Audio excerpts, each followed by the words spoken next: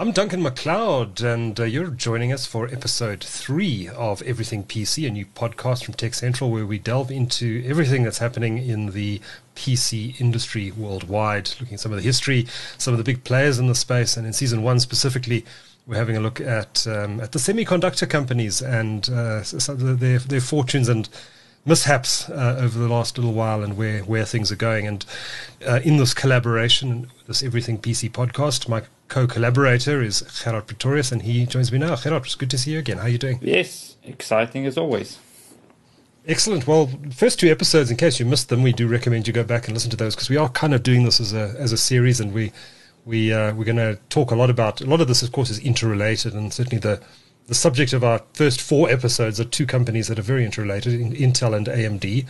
We covered AMD in quite a lot of detail in episodes 1 and 2, and episodes 3 and 4, we are going to take a deep dive into the Intel Corporation, which is often referred to as Chipzilla, one of the big, if not the biggest player, certainly historically the biggest player in the semiconductor industry. I think it could be probably disputed now about who really is the biggest player in the semiconductor market, but a big important company that's kind of lost its way a little bit in the last few years, and we're going to delve into some of that detail and look at what's happened with the company, why it's had some strategic blunders in recent years, and whether its new CEO Pat Gelsinger is the right man to turn it around. We're going to deal a lot with that, sort of the current and future looking stuff for Intel in episode 2. But we're going to start today with having a look at the history of Intel, where it's come from, its role in the semiconductor industry, its role in the PC industry, and really how it's actually changed, how it is one of the fundamental players in IT.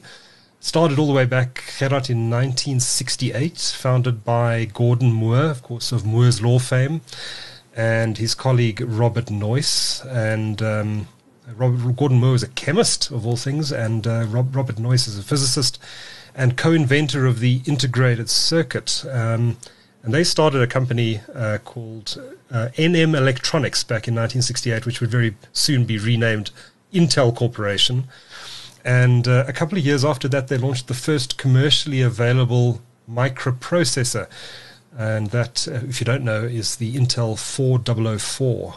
That was launched in 1971. And after that, they've really gone on, Gerhard, to reshape or define the PC industry and the microprocessor industry. Yeah. And effectively invented it. Well, they basically, I would say, inventing is a bit It's too much credit for them, but right. They certainly... They certainly found their niche and went for it. So yes. That just, now we're going back to the old IBM days, where IBM's main failure there was they didn't really, their focus was too much on the data center and not consumer. Where Intel then made a consumer chip that they could mass produce at a fairly decent scale in those times. In those times, compared to what they made, the amount of chips they made then till now is, it's a joke. Like your modern day Chinese company that makes a toy makes more processor than what Intel did in the beginning. But it was groundbreaking stuff, that Intel 4004 chip. So their main attribute there was manufacturing. So this is one thing I should maybe start with Intel. Intel predominantly, first and foremost, was a manufacturing company. Yeah. They are good at manufacturing chips, and you can still see that today. They are still regarded as one of the biggest guys that make chips. They ship the most amount of chips out. Massive company. There's the 4004 that they produced in 1971.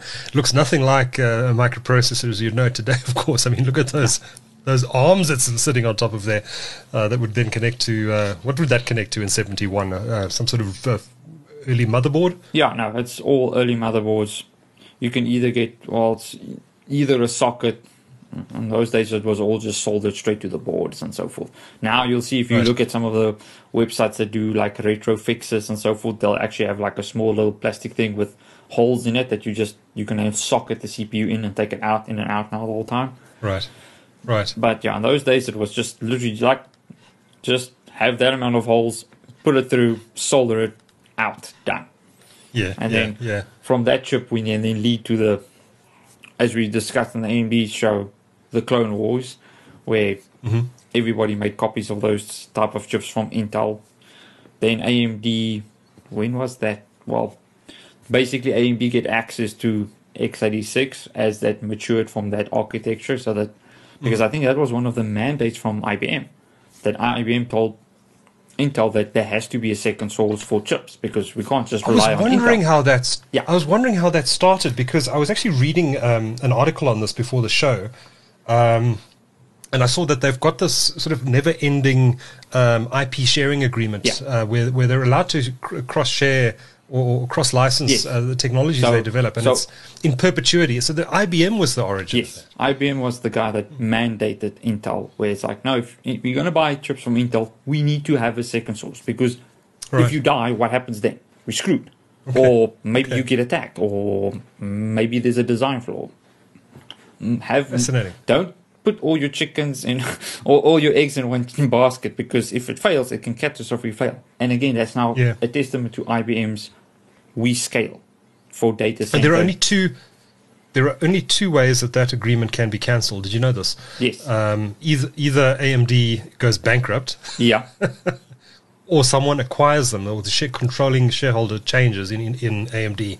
Yes. If one of those two happens, Intel's entitled to cancel the agreement. I assume from now onwards they can probably battle that a bit more, but I think Intel is like, that's why Intel has no desire for AMD to fail, even when AMD was at its lowest point, because they want AMD, they want someone there that's complacent and weak, that can't catch up to them, so that they have monopoly. Yes. So yes, and of course AMD is catching up to them, but that kind of like completely. You can, in retrospect, you could say that kind of bite Intel in the ass. Hardcore that they left AMD and no, AMD will never be able to match us, blah blah blah, and then poof, 20 years later, oopsie. But we're going to deal with that. In fact, we've dealt with how well AMD is doing in our previous podcasts. But we're going to have a look at how Intel under Pat Gelsinger is responding to that challenge. But we are going to deal with that mostly, as I say, in episode 4, part 2 of this episode. But just going back to some of the history. So they introduced the 4004 in 1971. Of course, a lot of water under the bridge over the next 10 years or so as the company developed and expanded into new product areas. But it was in the 1980s that they really started to become a big dominant company, where they started to develop the chips that were used in both IBM and IBM compatible clone PCs. And people old enough like you and me will remember these chips, like the 8086 and the 286 and the 386 and the 486 and the various sub chips, if I could call it. All the different SKUs they put out, iterations that they've made, because some of those are improvements of others, and then you had them. Well, I think going deep into the Clone Wars. So we had Motorola making chips, we had Toshiba making chips, we've got AMD making chips, we've got Intel making chips. You've got most of those old companies are all dead. So there's IBM PCs. We had Sinclair there. We've had, what's the other company now? The name escapes me. Commodore. What's the other one? Amiga. Amiga, That's now where all those people would buy from Intel, from AMD, from Motorola, all those chips. And that's now when the PC war started. And that's where you could see kind of, especially with Commodore coming in and so forth, and Amiga, IBM struggled to really get the ball rolling. And then they started with the old, the PC Junior, that was kind of... then iterations of that. But now through Intel selling all of those things, Intel learns how to... You can see how they started to see how they can outposition themselves with other companies, because later on those years, as we get to the 90s, you can see how Intel cuts all those corners off, so that they become like, we are the company that does everything. So they do it through either buying or suing them to say, you're using x86, you're not allowed to use x86 anymore. Yeah, so there's a lot of legal problems that happen in those time periods where Intel started to cut down to say we need to make sure we make this niche, because if we don't, one of our competitors can overtake us and kill us, basically. Right. So they just went super aggressive and made sure they became extremely dominant in that period. I mean, AMD had some success in the late 1990s, but right through the 80s and the 1990s, PCs were synonymous with Intel and, of course, Microsoft on the software side with DOS and then Windows. Yeah. But when you went to buy a PC in the 80s and 90s, you were buying a PC with Intel inside. Intel, yeah. And it's basically because at that stage, very quickly, Intel made sure that they can out-manufacture all the other guys. They can out-manufacture AMD, they can out-manufacture Toshiba, they can out-manufacture Motorola, specifically so that they can set their dominance. And they spent a lot. They spent a lot of money building fabrication plants, and to their credit, across the world. To their credit, they pioneered. They out-manufactured a lot of those companies. So that's where we were a normally pioneering smart company in those days. Hence why Moore was a chemist. Is a lot of the stuff is to do with chemistry, chemicals, and all that type of jazz. And then you need a CPU designer and all those things. So to make a CPU, you need a lot of different fields to actually communicate with one another and so forth. The thing that sets it apart is Intel, not too early, but you can start seeing closer on. They started to get people that was really good with management in terms of logistics and distribution. So getting parts where they need to go at what time, getting those channels set in, because again, a lot of those things had to be either was manufactured in America. But the thing is, you're not just selling a CPU to them. You have to sell all the other different things that go with it. Either in those days, they still had co-processors. So you had like a mathematical processor specifically, or this type of processor that accelerates these specific workloads. So you need to now make sure that you can, if it's now Dell or HP in the early days and so forth, communicate with these guys, manufacture the right amount of stock, get it delivered to where they need it in terms of where they need for manufacturing, what was either in America or in China and so forth. In the early days, most of those things were made in America, funny enough, like the Amigas and the Commodores. So, but it's still, you need to get a truck, manufacture it on time, get it on a truck, send it to them. They need to put it in. How do you help them to make it sure that the packaging is done? How to do the designs? Hence why we have the Intel ATX standards, which Intel still kind of is the seating position. So now we see this with the new ATX standards that's coming out for the new PCI Express 5 graphics card.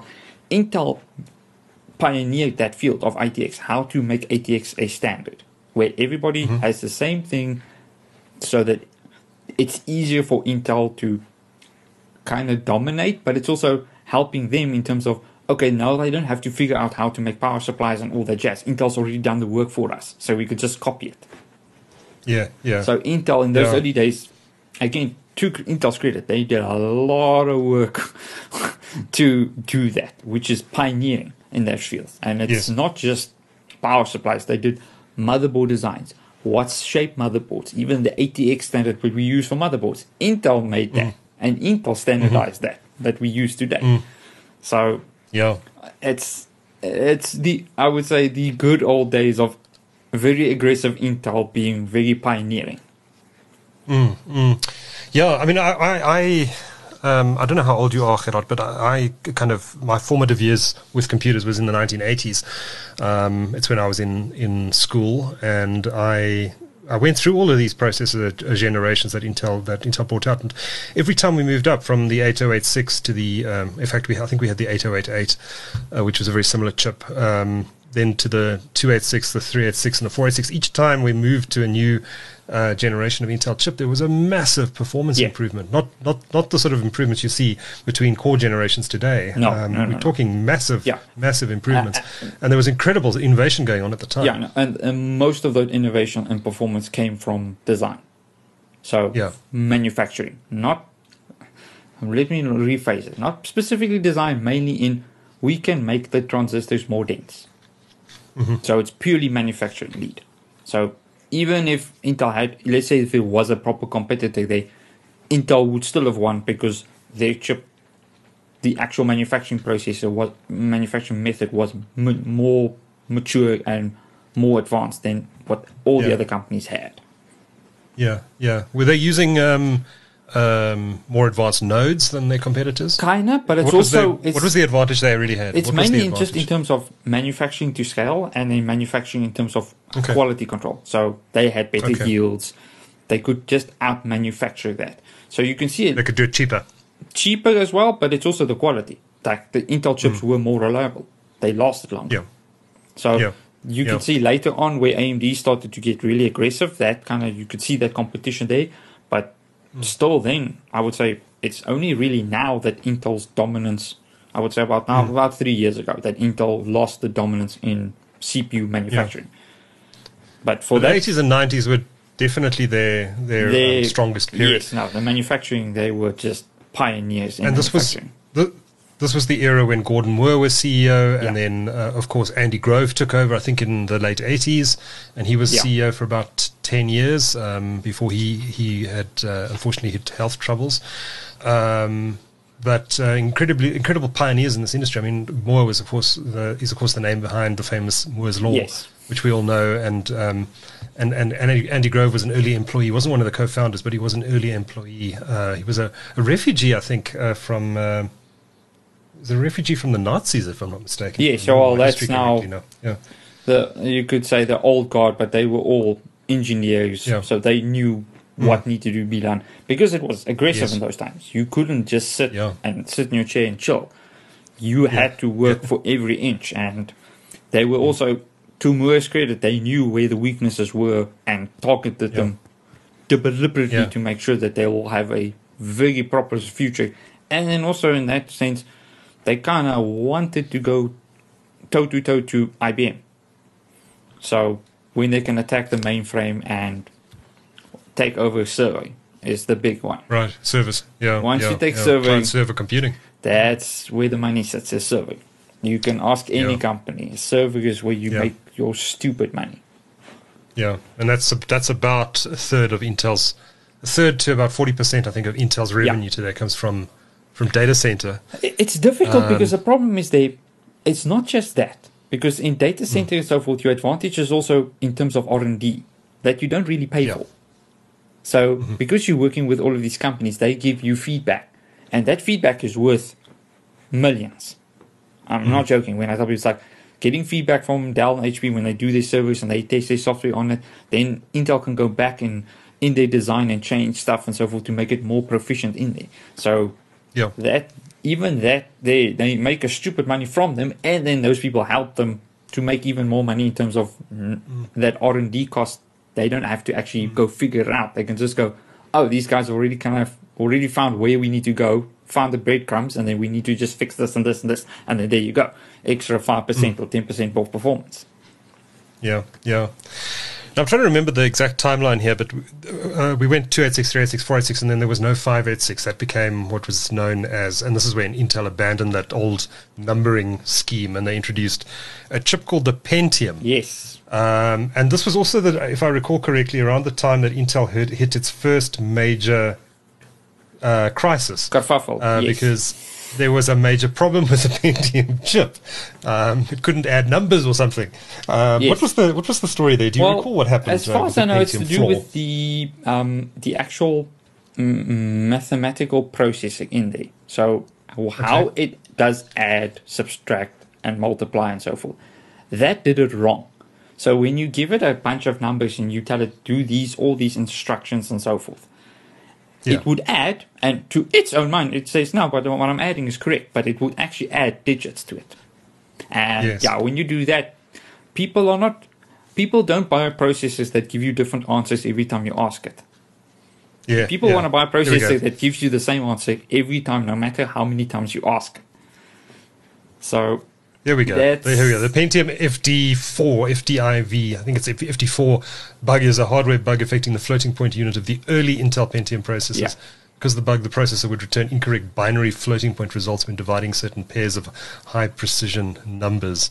And it was a massive, I remember this, it was in the headlines for months and months this and was months. a massive kerfuffle. It's like Yeah. massive egg in the face. Because it's like, how did you miss this? And it's one of those things where it's like, probably with the chips they made somehow were not affected, and then when they mass produced it, there was some issue with mass production that completely reared its head.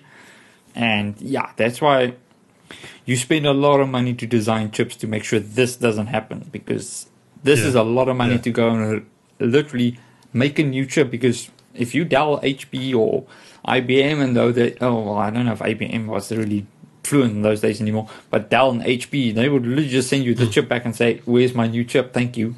Yeah. And you had to, on your own cost, give them new CPUs and so forth. So luckily they could weather the storm with that one, because they've already by that time accumulated a lot of money, so they could absorb that and then again they probably have insurance for that type of disasters or whatever.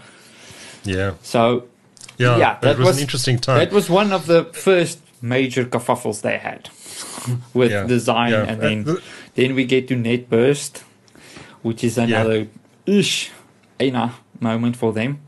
And then NetBurst, I don't remember that one. What happened there? That was their different architecture, where they tried to do a clustered architecture. So it was basically, I don't think they really released that from what I remember. But basically, instead of having what we now have, 1 core, 2 core, 3 core, it's basically, imagine you would try and make a GPU a CPU. With hyperparallelization. And that failed miserably, because first of all, GPUs weren't really a massive thing by then. So people didn't really know how to program for 100 cores or 50 cores or anything like that. They were just like, blah, blah, what the hell? And then that whole architecture, in principle, was very nice. But it only worked on a piece of paper. It didn't actually work in real life. And that failed miserably. And NetBurst also then led to... NetBurst, what did NetBurst lead to? NetBurst led to, I think basically after that, they had Pentium, NetBurst was a fail, Titanium, and then the core processor started. And that's... the Titanium, that was their development with HP to develop 64-bit chips, right? That's when Intel now started to say, we're going to do 64-bit, and as we said in the AMD one, then AMD made theirs cross-compatible. You didn't have to make a chip that's 32-bit and have to have a chip that's 64-bit. You can actually have one chip that can do both. And then Intel kind of like, didn't think about that though, did we? And then, AMD then, that's also the other marriage that we spoke about, where because AMD used Intel's x86 to make 64-bit, AMD had to give it to them. But they had to license it now from AMD. So hence they are now in licensing harmony. One cannot go without the other one now. So if AMD dies, AMD 64-bit dies, which Intel can't do, because if that dies, big problem. These two companies really are joined at the hip, aren't they? Yes, no, that's, again, it's kind of to our benefit. It's, I think, as far as I know, Bill Gates' original idea was to make sure that, and even the hard has AMD, you can see there was a lot of people funding the money just to keep them afloat, because they didn't want Intel to be dominant. Because if we now go on from those chips, I don't even know how you would describe it. The litigations that Intel have gone through is just, I think, from what I remember, they play dirty, right? Oh no, let me put it like this. There has been lawyers that has worked for Intel on one case, and they've worked on that one case so long that they have retired. A lawyer that's on basically their one entire case, working career on, and they've retired doing one job on one case. That's how long some of those suits are. And again, Intel, you must give them kind of kudos for being such a massive dick to be that aggressive to. Like in what were some of these lawsuits about, though? I mean, what were they objecting to? So it's basically going from basically doing the old thing where you buy a company and then steal the talent beforehand and then buy the company and then somebody will sue you. The big ones we will probably know of and hear of is basically in terms of how they spent money with literally go to companies and say, don't buy AMD.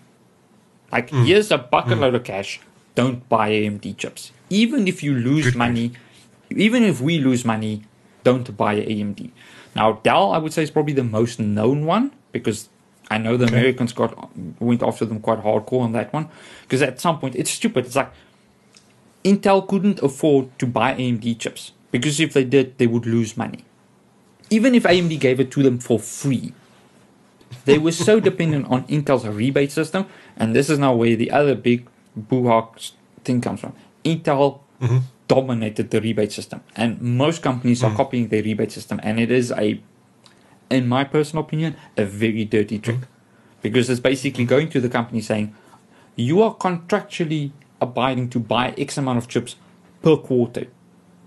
If you can't sell them, your problem. If you don't next quarter buy more chips for the same amount of quantity, we will cut you in financial sides. So you kind of have to buy, let's say you have to buy 1 million chips a quarter. You have to buy 1 million. So you have to somehow sell those things. So if you've got AMD coming there trying to give you chips and tell us like, no, the market isn't big enough. We can only sell Intel once, because if you don't, we don't make money. Yeah, yeah. And that's that. Well, it was very often. I mean, Intel was so dominant back in those days that, and of course, Microsoft was so dominant as well. They'd come through the MS-DOS era. Microsoft did the same. They were. I mean, Microsoft was. I mean, they were in a lot of trouble. Oh with no, they were ruthless. authorities. Bill Gates was not. That was in his ruthless age when he was young and aggressive. He wasn't a nice guy back then. Oh, he was a bit. Well, again, you must give him credit there. I would say he was at least a bit more tactical about it. He didn't really do like Intel, where they literally just say bribe people. He would literally outsmart the enemy, and the enemy would be kind of about it. And then again, you can see them doing a bit of like, you're being a bit misguided, and you're like, you're trying to control the narrative in your specific way, because you know if you can control that narrative, they can't do that. So that's why it was difficult for Microsoft to get Microsoft guilty on those cases, because they weren't deliberately doing it. It's more like that, here's the carrot, and we're not telling you to do it, but I see you with my eye and think, nudge, nudge, you can, without saying it. Yeah. Whereas Intel literally went, no, like, here's our documents, we will screw you over. You see, that kind of Intel was a bit too bullish for that one. And there's still cases going on. They were investigated for it. Oh, no, plenty of times. Japan, the European one. I think the European one was still going on. I think they now closed it off now, where I think everybody just got tired, because that one, I think the European one that they have there has been sitting in EU law now for close to 25 years. Good grief. I'm like, imagine how much Intel has spent on lawyer money for that one case. I'm like, seriously? Like, was it really that worth it? How much? And it's not like, and even I can remember some of the stuff where it's like, even when the American government would like have things against them and so forth, then it's like, oh, you've got the American justice system, and they'll have like 4 lawyers, and then it's literally Intel would rock up there with 25 lawyers. Yeah. And then it's like, holy they're coming prepared. And because again, some of those lawyers pretty much knew what they did, and it's like, okay, how can we mitigate this so that we don't get, what points can we do to mitigate this so it's not as bad, or how can we make this thing fail so that they lose this lawyer case? So it's not like, oh, we're innocent. No. How can we make sure that this case dies? Which is again, it's like, what? Obviously it paid off, because Intel's still a massive company now. Like, how many trillions are they? Like $71 trillion a year. They're still massive. Billion. I think. I don't think it'd be trillion. Let me. How much are they worth? Because it's about $300 billion. I think is their market cap at the moment. They're just ahead of AMD, which is sitting on about 270.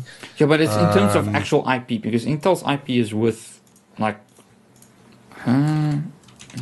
Let's have a look at their annual revenue figure. Yeah. So here we go. 2021 sales of $79 billion, up from $70 billion in 2018.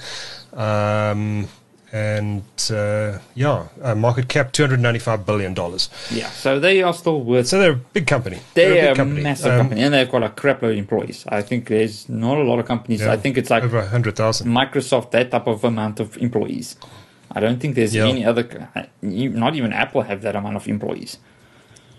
No, Apple's a much smaller company in terms of employees, but not in terms of revenue. No, we'll get to that on a later episode. But 121,000 employees as of 2021. Yeah, that's a lot of people to employ. Geez, that's like you can almost start your own small little country. I'm trying to look up Apple in Wikipedia, but it's bringing up a picture of an actual apple. Oh, joy. Google for the win. Apple Incorporated, here we go.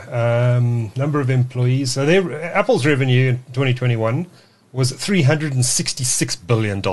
Yes. So that's significantly bigger than Intel. Yeah. And their number of employees is 154,000, and they're actually bigger than Intel. 154,000. I didn't realize Apple employed that many people. Yeah. Oh, well, they do smartwatches. They now do design. I wonder how many actually... Oh, maybe they count all their Apple stores as well, which is a bit cheating. Oh, yeah. That's maybe cheating a bit. I'm sure they do. That's not really fair. It's like how many people... And their market...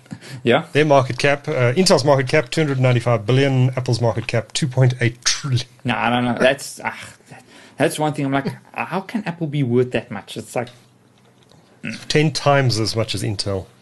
That's but they're not in the same. They're not really in the same business. Again, it's like Apple's a consumer-facing product. Probably software and people piping it up. It's like Tesla. How much worth is Tesla? I'm like, Tesla doesn't have the same amount of IP as even IBM. IBM is worth more money than all of those companies combined. Even in my opinion, IBM has way more. Should IP. be. So again, it's how you use the IP. I suppose it's not just. It's how much people think it's valued at. You see, that's the problem. Yeah. And like we've learned here now, people don't really know what it's actually worth. Anyway, let's go back. We're getting way off track. Let's go back and talk about... We actually had a nice link there because it's now market caps and all that jazz, because then we can move on. I don't know if you want to link that stuff. We now lead to market share in terms of CPU shares now. Now that you're going, let's have a look at that. Yeah, let's have a look at that. Do you want to share up that that link of the market share? So I mean, it's interesting times because of course we went from the Pentium, then there was a whole series of Pentium processors over a number of years, and then eventually I forget if there were brands after Pentium, but eventually we got to the Core processors about 15 years ago or so. Was there an Intel brand after Pentium? I'm trying to remember. Well, it's Pentium, and then it was basically the Core architecture. So it was the Core architecture that came in after that. We now would start. I think it was first Core, and then basically, I think it was the Q6600s, and then we started with the I series. So i7, i5, blah blah, and onwards. So once they've so what are we looking at here? Desktop market share. Intel versus AMD. Yeah. That's very interesting. So when we look when at does this start? 2004. So in the early days of now, we're going Athlon and that type of era when it was highly competitive and so forth. I think the 2006 is probably the peak point of what AMD had with Athlon and so forth. And then it's basically AMD also had Optron then with servers, which also were quite popular with server market. And then Intel did, I think that would probably start with the Haswell architecture there. So Intel's bouncing up now. Yeah, now you can see here Intel's manufacturing playing a big part here because Intel also had a massive boon with manufacturing capability. So this is also leading to AMD's problems, and then also this is also where all those nice things happened with Intel, where they would ask people not to do their stuff. Again, this is also a bit skewed because most of this would be more enthusiast. I don't know if this counts actual like Dell and HP and so forth, because in those markets Intel is still way ahead of AMD. Yeah. So this is, but they've really dominated through the whole Core series of processors. So you're looking at about from the 2006 all the way to about, I would say even 2019, most of the dominance set with Intel, with the normal desktop where our consumers that are gaming enthusiasts, this is mainly that market, not the OEM market and so forth, because those markets are... Which is the biggest market. The OEM market must be by far the biggest. Massive laptops, government stuff. And AMD is probably like AMD's probably making some headway in it. I don't know the figures off the top of my head. I would say probably now closer to like maybe 15% now compared to what they were. But on the desktop market, they've jumped considerably compared to where they were. So these are the old bad days when it was bulldozer and Intel, AMD was literally on their knees here. In the 2010s, all the way, I would say probably down to about 2014, they were at their worst, and then it got a bit worse, and then you'll see a start pick up here. That 2017, that's when Ryzen started to show its head. And I was about to say, is that the Zen architecture coming in? That's Zen, and then you can start seeing it going up, and then 2019, when we start seeing Zen 5, Zen 3 come out, and then you can just start seeing how that architecture just completely dominated with the improvements that they had with the chiplet feature. And then now again there's some disparity now again because Intel now has 12 gen, so a bunch of 12 gen have been sold. AMD's probably lost again because Intel has 12 gen. So we'll see how this happens. So what is that end of this year? What's going to happen to that? What's going to happen to that chart in the next 2 years? It's probably going to do another like get together again when we get to the end of the year, when we get to AMD Zen 4 and so forth. So we'll probably see, depending on how things go, I think it's going to be much closer now. We're going to see that line become still bouncy, but more in AMD might go up a bit more. So we'll see where it's going to be closer to that 50% mark, which is good. AMD, I think, would want to go higher, but I would say your main focus there would be serving. AMD.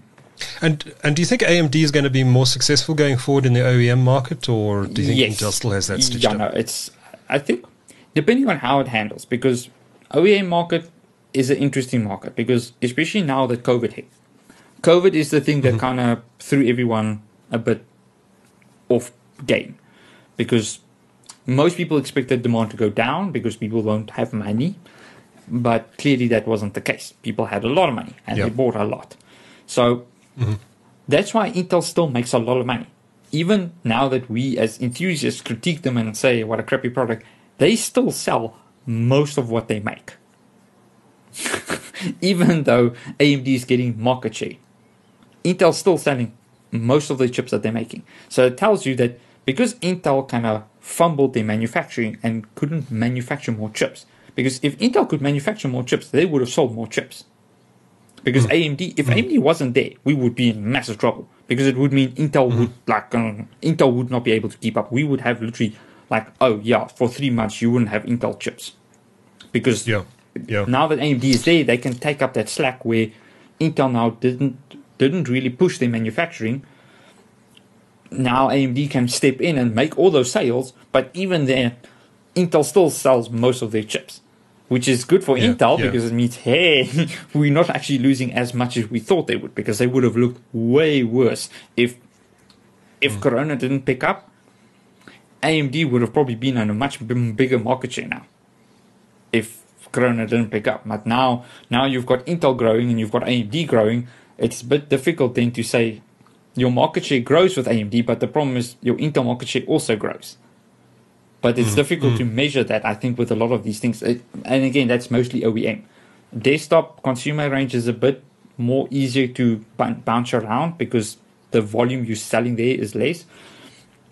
But if you read Intel's market, their actual their profit slides and shareholder slides and so forth, they're like, it's been a record year. We've sold more than what we did last year, even by them losing market share. Like, how does that happen? Like, by losing, you win. So, interesting. or I would say win, but you still kind of winning, or not like breaking even. I don't know. They're still winning because they're making more money.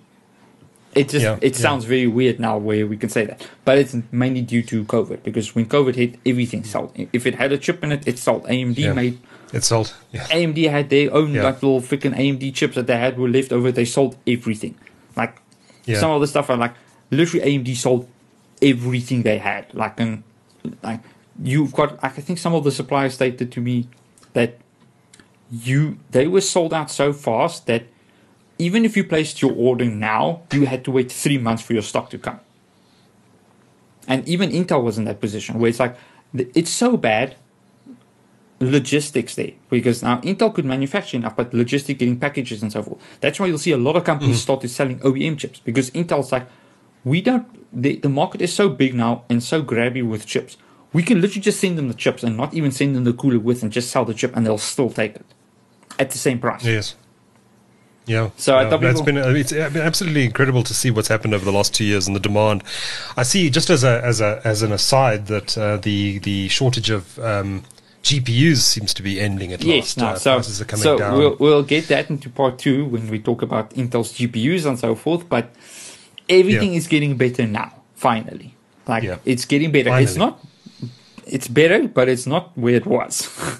We're still recovering and so forth, but it's getting there where we can say, okay, we can now see the light at the end of the tunnel with that type of jazz.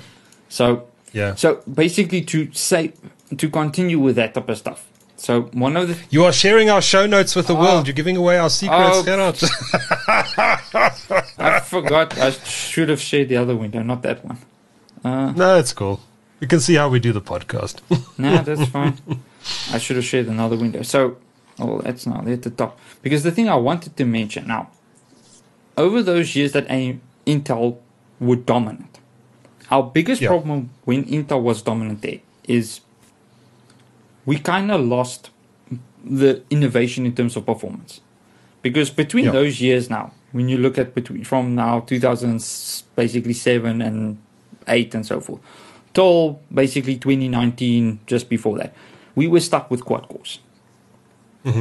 You had now X99 that was server platforms with 6 cores, and they could go up to 8 cores, but they were phenomenally expensive. The big problem was OEMs as well. Like, you had 2 cores with the i5 and the i7s, which were dual cores, which kind of screwed us over. And then, amazingly, as soon as AMD starts being competitive, all of a sudden Intel can, all of a sudden there's 6-core processors. Oh, there's 8-core processors. So, all of a sudden Intel can just out somewhere, it's like, oh, no, we've got these things. Fat and lazy. We've done this. It's like, we were going to launch it. It's like, yeah, but you didn't. So that's kind of my biggest problem with Intel, where Intel... They got fat and lazy and they didn't innovate. Yeah, it's... Because they didn't have to. Yeah, you can't say that, but it's like, that's what happens when my biggest gripe with Intel and was in those days is you could see business people taking over. So it's purely business guys where it's like, how can we milk everything? And that's why, it's like the Darth Vader thing. You were the chosen one. Yeah. Intel, you all those guys, you were pushing, and now you've basically done the dark side thing, where you've now done and made sure kill the competition, kill everything, make sure innovation, you control it, and then drip feed it to people and say, look at this nice, freaking new quad core. And they, to Intel's credit, they did pioneer certain things with quad core, where they made the single cores quicker and quicker. But in the days we were used to, every year and a bit, we get an extra 30% or 50%, or in the old days, 100% or 80% quicker. It's it's gone. Yay, 10%, 5%. Yeah. Woo. I'm come on, man. I remember through that period, and here's a picture on the screen, by the way, of Intel in that period. I remember back then, I didn't even care what generation core processor I was using anymore. It's like, I've got a 4th gen. I still have customers coming with 4th gen, only really now upgrading their 6th gen processor. Right. 6th gen. We're talking about almost 8 years ago now. I'm like, that's bad. Now we're like, now we already have this chip, AMD 12th gen, and it's AMD Zen this and Intel 12. Now you can see it's more aggressive, and all of a sudden laptops are changing. So it's exciting again. It's exciting, and that's now I'm like, why is it always? And we will talk about that when we get to the NVIDIA one as well. It seems always. It's only when AMD really starts gunning for it that everyone starts running, and that grinds my nerdy so much. That they well done, not for not swearing. It's like, why? It's like, why does AMD always have to be the guy that does it, and not you guys? You guys that have the money, you guys that have the skill, and this also ultimately led to their brain drain. for Intel because in those time periods, a lot of guys left and just said, it's boring. Why am I still at this company? Yeah. No matter what I do. And that's one of the reasons they got into trouble, right? Well, I mean, they actually lost key talent. Exactly. So now that's now what happens there is you start to have that brain tank, and then that now leads to when you're in that period, when you've got stupid amount of money, you could see them starting to lose talent. And then what the marketing or what the CEOs at the top think is just, let's buy. So that's what you see now, as I now tell people, it's like, that was now Intel's Babylon Tower moment, where they just buy everything. Buy that, buy this, buy this AI company, buy this company. We buy them. And they were buying all weird companies. Like, they bought McAfee. And it's actually ingenious why they bought them. Like, you can see the actual businessman saying, oh, we buy them so that we force the OEM to put McAfee on there, and then we get the customer to pay a monthly subscription or yearly subscription to McAfee, which we make money from. So you can see why they did that. And it's like malicious as hell. It's an accountant. Exactly, you thinking, can see. Not an engineer. Like, don't care about the chip. Like, the chip doesn't matter. The money makes matter. And it's like, even though it's a terrible piece of crap software, like, if you can, like, the first thing you do with your Intel system, uninstall McAfee, it's a piece of crap. Honestly, me as an IT person that work on a computer store, McAfee is a small little devil. Garbage. It's even worse than Clippy. It's terrible. That thing will make your machine slower. It's just like, no. And they still go with it. Right. I'm like, man, that's... And then you can see all the other companies, like highly good companies, like you bought them. What are you going to do with them? And they do nothing. I'm like, why? You buy all of these nice things. They bought a company that does actually freaking what is the processors now? Let me open that quickly. Well, processors for? Well, basically, they did a bunch of processors for the same as what Xilinx made. FPGAs. They bought what's the company? Something with an A. They bought them, and we expected them to do all these great things, and they did some nice things, but clearly not good enough for Xilinx to just take it and then just freaking go to the moon. So what is Intel doing with all of these companies? And that's where mismanagement comes in again. They buy all of this. They had too much money sitting on their balance sheet, and it was burning a hole in their pocket. They're buying all of this talent and then doing nothing with it. Yeah. So that was my biggest disappointment with Intel, where it's like, you didn't have people in charge to know what you're buying and how to use it properly. And again, this is also to the shareholders, because a lot of the shareholders there are shareholders from Moore's family and their trustees and all those jazz. And they did not. They're also losing in this, because Intel shares would have been higher now. They've lost a lot of their share in terms of value and all those things, because Intel is now seen as a lesser company now. So it's, you kind of screwed yourself over. And the shareholders are also, especially the big players, are also accountable to that. Because they should have seen this and say, hey, but what the hell's going up with management here? Like, you're making a lot of money here and so forth, but what are we buying and what are we spending it on? Yeah. So this really happened. I've just thrown the CEOs. This excludes Bob Swan from 2018 and obviously Pat Gelsinger. So there's two more to add to that list. But you had these engineers running the company all the way up to Grove. Was Barrett an engineer? I can't remember. I think he wasn't. But certainly under Paul Ottolini and Brian Kranich, a lot of this is when these acquisitions happened, and a lot of the talent left the company. Paul was the big guy that led the company in the I would say in the dark days when Intel didn't innovate or do anything. And then Brian, he just went with the, I wouldn't even say he went with the boat, basically. He didn't steer it or anything. He was just going with it, and you did whatever you wanted. Management did whatever they wanted. And again, that's also where a lot of the employees got unhappy with him, especially when Brian was in charge, because I'm not joking you, like retrenched a lot of people and just said, no, we'll just get temp workers from India and they'll do your job. Then we don't have to pay them because they're temps, so we can just fire them whenever we want to make the papers look good. When financial India happens, we can just tank them for a month and then rehire them later. Yeah. So that's accountant speaking. Yeah, it's not like you being a massive. I'm sorry, that's not nice. You know, being really deliberate in how you fudging your money, and not paying people well. Now, when we get to the next episode, we'll talk about how Pat is doing a lot to fix that in a massive panic. But I will give him credit that he is actually taking control of the actual rudder there now and actually pointing the company in a proper position. Because Intel needs to be careful with AMD now. Yeah. So I would say AMD I don't know if we can put a link up or something. Well, or you can maybe do that when we do in the description and so forth. Especially from the gent I actually linked in there, because he is a former Intel engineer.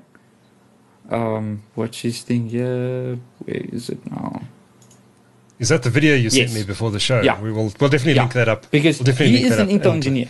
And he owns a lot of Mm-hmm. shares as well. Because a lot of the Intel share engineers and so forth. Because he was one of the pioneers of the core architecture. So the dude, he's a French guy. He knows his stuff. Okay. And that is a great video of how he himself, an Intel guy, nails Intel. Like not holding back at all. So it's a nice video where people can say, okay, this is a guy within Intel pointing out all the failures of Intel inside. Yeah. And So I wanted to come back to something you mentioned, because we know that Intel fumbled through this period and made some big mistakes. And you mentioned at the beginning of the podcast that one of the areas where they really fumbled was in their manufacturing. We should actually. What happened there and why? Well, that's an interesting story. So basically, due to Intel's kind of just letting it go. So in that dark times where engineers started to leave because Intel wasn't really pushing, TSMC started to really push because a lot of the guys bought GPUs from them. So TSMC started to see some very significant growth in GPUs and so forth for high performance compute. Yeah. So when they started to get that, a lot of those Intel engineers left for them and started to help TSMC with their actual products and design and all those things. And you could see a very advanced growth once they got over the 22 nanometer hurdle with TSMC. 16, that improved drastically, and then they had another jump. But then also there as well is the time frame when ASML opened up and said, okay, there's Intel, Samsung, and TSMC. You're the three biggest. You now own shares in our company because you buy most of the lithography machines we make. Here you go. So then what TSMC does, they literally just went and bought all the best machines out of Intel's noses. Because Intel was so high and mighty, and they went just like, oh, aren't Intel buying this? Oh, okay, we'll take them. And they took all the best EUV machines from ES. So it's like, Intel from ASML. Intel, like, what the hell, guys? Like, you seriously not going to like buy on that? Like, no. That's why even in the old days, I told people, it's like, why isn't Intel buying? Why is Intel stagnating in manufacturing? Because that is one of their cornerstones. So I tell people, Intel's cornerstones is basically manufacturing, distribution, and then the CPU. So before anything else, the CPU isn't the most important. The most important thing is manufacturing for Intel. And then the second thing is distribution. And then the CPU comes. The CPU is not that important for Intel anymore, because they are over-reliant on server and over-reliant on mass production for Dell, HP, Lenovo, all these guys. Because a lot of people, just imagine how many Intel chips Intel makes in a month. And they need to, they have to do all the laptops, they have to do all the server, they have to do all the client PCs, all the small form factor machines, and then consumer markets. So they've got 5 markets that they have to make chips for. And none of them are small. They are in the tens, in hundreds of millions of chips that you need to make. So even to this day, I tell people, in terms of manufacturing output capability, Intel still wins TSMC. TSMC cannot brute force make the amount of chips Intel can. TSMC can maybe make it in the smaller nodes, like in the 22 nanometer and the 30 nanometer and so forth for the cars and so forth. But cutting edge nodes, no one can come close to Intel today still. Intel can out-manufacturing everyone. And even that's what people like, you can't expect AMD to rock up and just take a massive amount of market share from Intel. Because Intel just makes more chips than anyone else. At some point, Intel made more x86 chips than ARM combined. That's Samsung, Qualcomm, Apple combined. Wow. That's how many chips Intel makes. Because that's what it's like, imagine that. That's all your cheapy laptops. So all the Celeron laptops, all the i3 laptops, all the i5 laptops, all the i7 laptops. Go see how many laptops there are from Dell. How many laptops are there from Lenovo? How many laptops are there from Dell? And then it's not ASUS, Acer, freaking insert name company here. And then you still need to make server chips. And that you make in the hundreds of thousands of chips that you just make server. And then it's then still consumer that you make. Then it doesn't even include IoT or your NUC devices and all those things. So I thought people were like, Intel is humongous. Intel's biggest problem. How much of a Yeah? So how much of a downside is it for AMD that it relies on other fabrication facilities? Well, and how much of an advantage is it that Intel has its own? It's one of those things where it's like AMD was smart where they knew they shouldn't try beat Intel where Intel is the best at. Intel is good at making a lot of chips. So Intel knew, okay, how do we beat them? We need to make a niche product that they cannot compete with. So that's why they made and that's why again AMD you can look at their records, the amount of chips. AMD sells everything. Like anything that they can manufacture, they've sold. So they if AMD could buy more capacity, they could. This is why later on TSMC is now making more capacity for them, and AMD is becoming a competitor to Apple now in terms of how much capacity they take, because Apple normally takes majority of the share, but Apple's market is basically hitting a cap, I think. Whereas AMD's one is growing and will ever grow because it's server and it's high profit margins. So there's a good point with AMD because it makes it easy and flexible to change stuff. With Intel, because you have such a massive market, it's difficult for them to change direction. Because if you have a massive, let's say you make a chip, you need to make that chip work with a lot of different things. You can't just make a chip to do one thing. Because you have IoT to worry about, you've got server to worry about, you have client, desktop, and laptop. That's why for most of Intel's history, your laptop chips were majority the same as the desktop ones, like literally using the same chip. They don't do that anymore now because things have changed now. But that was also very advantageous to them, where you can sell your desktop chip in a laptop and made it just a bit more power efficient. And there you go, you can sell it like that. So for Intel, because you're so big, it does limit you in that regard. But it also makes it, now because you're so big, it's so easy for you to make more money. Because Dell can rock up to Intel and say, okay, we need 5 million chips. And Intel says, sweet, when do you need it by? We can have it in 3 weeks. AMD can't do that. There is no company that can do that, from what I understand. Maybe when you get to Samsung with memory and so forth, but for complex CPUs and GPUs, this will now lead to our episode 2 with where Intel can actually now, they need to start, their manufacturing needs to uptake. And now Intel's also spent a stupid amount of money getting the new stuff from ASML so that they can start keeping up and so forth. But it's now, because they're such a big company, it's difficult for them. For TSMC, it's much easier because they don't have as many factories. So it's much easier for them to get a new EUV machine, put it in, start manufacturing. They have a smaller client base, so there we go. Intel can't do that. They can't just have 2 EUV machines. They can't. They make too many chips. They need to have at least 12 EUV machines for them to fully go for it. So that was also the kind of where you could say management fail, but it's also because you're not so big, you can't just buy 2 or 3. When you go, you have to go big, and that's one of those machines is what $200,000-$300,000 or $1 million per machine. More. I think it's like 200 million per machine.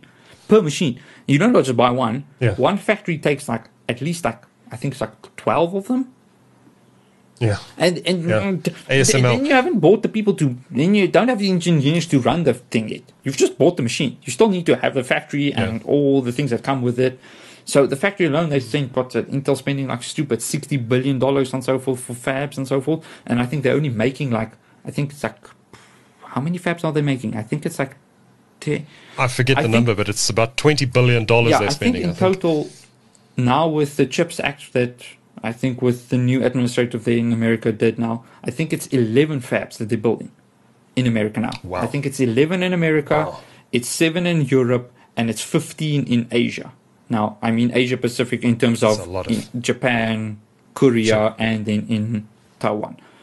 So they even upping but they have the most, again, that's now going with like, you've got the Samsung guys there, you've got Hynix there, so there's a lot of guys there as well, and then you've got Toshiba there as well. So there's a lot of companies there still in Asia that make stuff that not necessarily is chips, but they still need fab factories for those.